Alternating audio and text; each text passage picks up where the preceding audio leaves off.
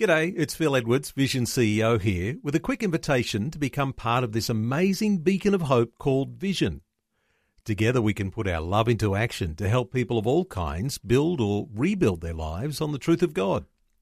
Please consider the part you can play during our upcoming Visionathon appeal, remembering that it's your support that makes Vision possible, including this podcast. 2020, bringing a biblical perspective on life, culture and current events. Weekdays on UCB's Vision Radio Network. Find out more at vision.org.au. Well, you might be aware that there is a frozen berry scare at the moment because of the appearance of hepatitis A as a result of Nana's frozen mixed berries 1 kilo pack, and also Nana's frozen raspberries, the 1 kilo pack, and that also appears in Creative Gourmet mixed berries, 300 gram and 500 gram packets.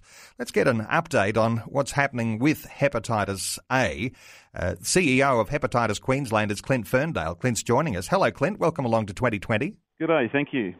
Clint, the recall on these berries, it's pretty significant because people are contracting hepatitis A, and while there might be only a few cases at the moment, there's expectation that numbers going to grow fairly sharply.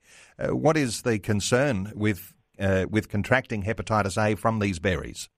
Well, the concern with hepatitis A is that it's a virus that gets in the liver, and it gets in the liver through food or something that's ingested that carries the virus, and that's normally through what's called the fecal-oral route, so it's contaminated by excreta in some way or other.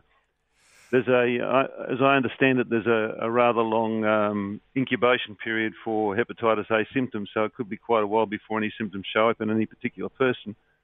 But hepatitis A is really only an acute issue. In other words, it doesn't become chronic, unlike other hepatitis like B and C, which stay in the body for a long time and attack the liver over a long period of time and cause great ongoing chronic concern. Hep A is only an acute disease, and without making light of it, it just comes and goes. And then after that, the person who's had Hep A doesn't get Hep A again. So in that sense, it's a minor issue. It is a major issue in the sense that food is contaminated, certainly. Okay, the sorts of symptoms that people would expect and what they should look for, because I think this has like an incubation period of between 15 and 50 days. So any time over the coming weeks, what sort of symptoms would people look for if they were concerned about hepatitis A? Well, if they've been unlucky enough to pick up the Hep A virus, they would get symptoms that are sort of typical of a gastrointestinal disease, like gastroenteritis, that sort of thing. So you get an upset tummy. There's a little bit of jaundice is probably involved, which will show in a bit of yellowing of the whites of the eyes, for example, maybe in the facial skin, and perhaps a little bit of soreness around the liver area in the abdomen.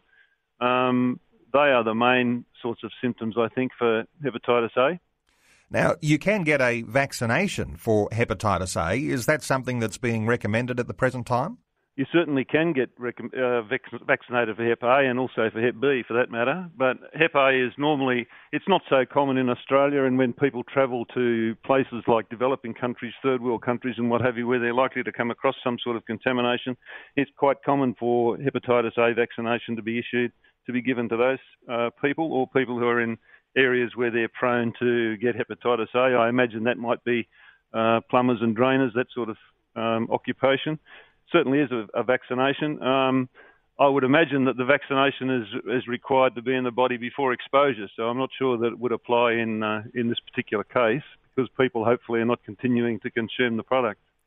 Clint, people, I guess, would be concerned about the yellowing of the eyes and the idea that there's some sort of upset in your liver. Is there any lasting effects or any damage that's done because you've contracted hepatitis A?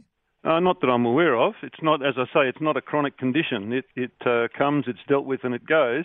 It's either dealt with usually by the body itself. And I don't know of any longer term complications. The difficulty with these sorts of things is if they are a co-infection, where somebody happens to be ill from some other cause, some other reason, and then if you get something like this on top of it, then things could be compounded. And that's really the issue, I would think. Any sort of major issue with hepatitis A would come from that sort of area, where people might be ill from something else, and then this added weight on the body's immune system complicates things. And if you've contracted hepatitis A itself just comes and goes. If you've contracted hepatitis A from the berries, are you then contagious in any way to others that you might be, say, perhaps in your family, contact with? Not as such, because it's a matter of hygiene. So it's not contagion in terms of passing it on from one person to another, except in the sense of your own personal hygiene. As I mentioned, it's transferred via what's called the fecal-oral route. So human excreta in some way, even in very tiny amounts, gets passed on dirty hands, for example, and that sort of stuff, for people who are maybe preparing food, that sort of thing. So it's not contagious in itself, but it can be passed on in that manner. So the trick is wash your hands, wash your hands, wash your hands. Okay, and so if you've been eating the berries that have been recalled, I guess stop eating the berries, dispose of the berries, or some people have been suggesting keep a hold of the packets in case there's some sort of a legal action or anything like that. Is that something that you're advising? That sort of advice is a bit outside my realm. I have seen various posts and articles that mention that, and I suppose that would make common sense, but I can't give advice on that matter. No, that's fine. And, of course, I guess see your doctor if you have any of those sorts of symptoms that we were talking about. Yes, I think so. I think that's the idea. But basically we get back to personal hygiene. As I said, the secret formula is wash your hands, wash your hands, wash your hands. Clint Ferndale's the CEO of Hepatitis Queensland. And Clint, great getting your insights. Thanks so much for updating us today here on 2020. You're welcome. Thank you. Like what you've just heard? There's more great podcasts, or you can listen to us live at vision.org.au. And remember, Vision is listener supported. Your donation of any amount will help us continue connecting faith to life. Learn more or donate today at vision.org.au.